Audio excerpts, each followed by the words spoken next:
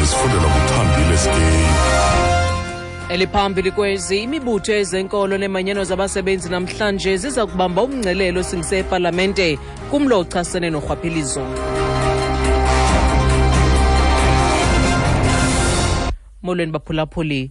Amalungu emibutho yezenkolo eyolutsha, imibutho yasekuhlaleni neemanyano zabasebenzi zakubamba umngcelele osingise kwizakhiwo zomdibaniso ePitoli nakwindlu yowiso-mthetho eKapa namhlanje kugwayimbo oluchasene norhwaphilizo. La maqela nabuthelene phantsi komxholo othi United Against Corruption aza kubamba umngcelele osingise kwizakhiwo zomdibaniso nasepalamente eKapa. Intatheli yethu Amos Barho inengxelo. Plans for the march have long been underway, but smaller numbers than previously anticipated are expected, as members of the majority metal workers union will not be able to attend. This after Labour Council NEDLEC gave the workers the green light to participate in the march, but only in 2 weeks' time, while COSATU has also barred its members from attending. NUMSA says today's march is only a dress rehearsal, with another major one following on dates approved by NEDLEC. However, organizers say they are determined to see today's march succeed. The protesters' key demands include eradication of corruption, delivery of basic services, strengthening of corruption-busting institutions like the Hawks and the Office of the Public Protector, and lifestyle audits of senior servants. Amos Power, SABC News, Johannesburg.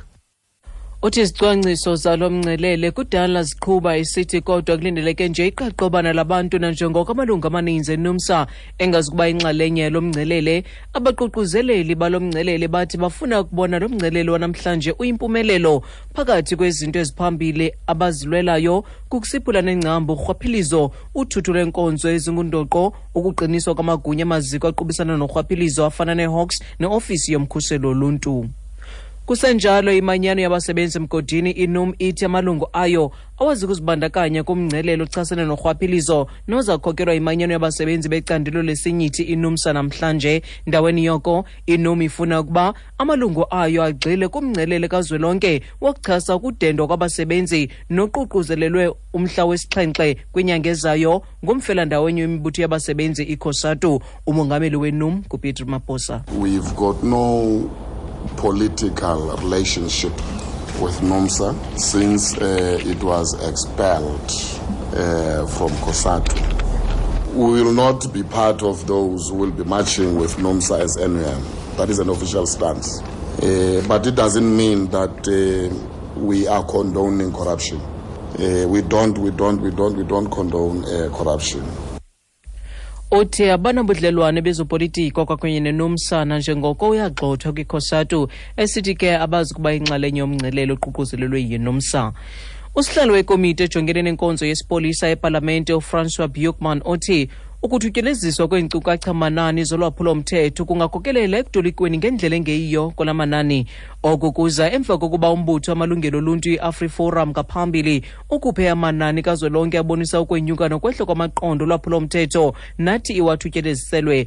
Oku kwenzeke nje ngaphambi kokuba umphathi wamapolisa uNathi Nhleko akhuphe ngokusesikweni ezi nkcukacha manani. Buchman uyanaba. I think that's very, very unfortunate, because that means that only snippets are available to the media and to the members of the public, and that will mean that stats will be misconstrued. So I think, again, we need professional conduct by all relevant parties to ensure that the statistics are announced in a proper way. Because if it's announced in snippets and bits and pieces, it leads to wrong interpretations and also skewed analysis. Uthi yaxhalabisa lento kuba kuyacaca ukuba uluntu lunikwe iinkcukacha manani ezingachanekanga esithi kungoko bememelela ukuba lo msebenzi uqhutywe ngabantu abafundeleyo nabawuqeqeshelweyo kuba akukhutshwa ngeziqwengana kukhona ukutolikwa ngendlela engachanekanga ukuza kwenzeka. Urhulumente uzibophelele ekubeni abonelele zonke iintsapho zamaxhoba entlekele yaseMarikana neyehla ngo-August ka-2012. Umongameli Jacob Zuma uyibethelele into yokuba kubalulekile ukuba kubonelelwe bonke abasebenzi mgodini ababanjwayo nabonzakalayo kunye nabahlolokazi babo baswelekayo ngabantu abangama-44 kuquka kubo abasebenzi mgodini abangama-34 ababhubha ngethuba logwayimbo lunezixholo-xholo olungagunyaziswanga kumgodi weplatinum kwalonmin isithethi kwiofisi kamongameli ngubongani Majola. Moving forward, it will engage with the legal representatives of all the claimants and will encourage them to use this process rather than them claiming government individually, bit by bit, piece by piece. To the extent that some do not lend their corporation or it is not possible to resolve claims through mediation, government will seek to do so through a court process. Uthi ke phambili urhulumente uza kufaka imilomo kwakunye namagqwetha abo bafaka amabango bebakhuthaza kananjalo ukuba basebenzise le nkqubo kunokuba umntu azifakele ibango lakhe kurhulumente eyedwa. Xa siphosa amehlo kwiimalekezo ezimali ekuseni nje, irandi irhwaba nge-13.92 kwidola yasemelika, yi-21.10 kwiponti yasebritane, ngelixa ixabisa i-15.65 kwi-euro. Kwizimbiwa igolide irhwaba nge-$1,125, platinum yona yi-$915 i-ounce ecoliweyo. Okugqibela iolikrwada yakwa-Brent ixabisa i-$47.75 umphanda.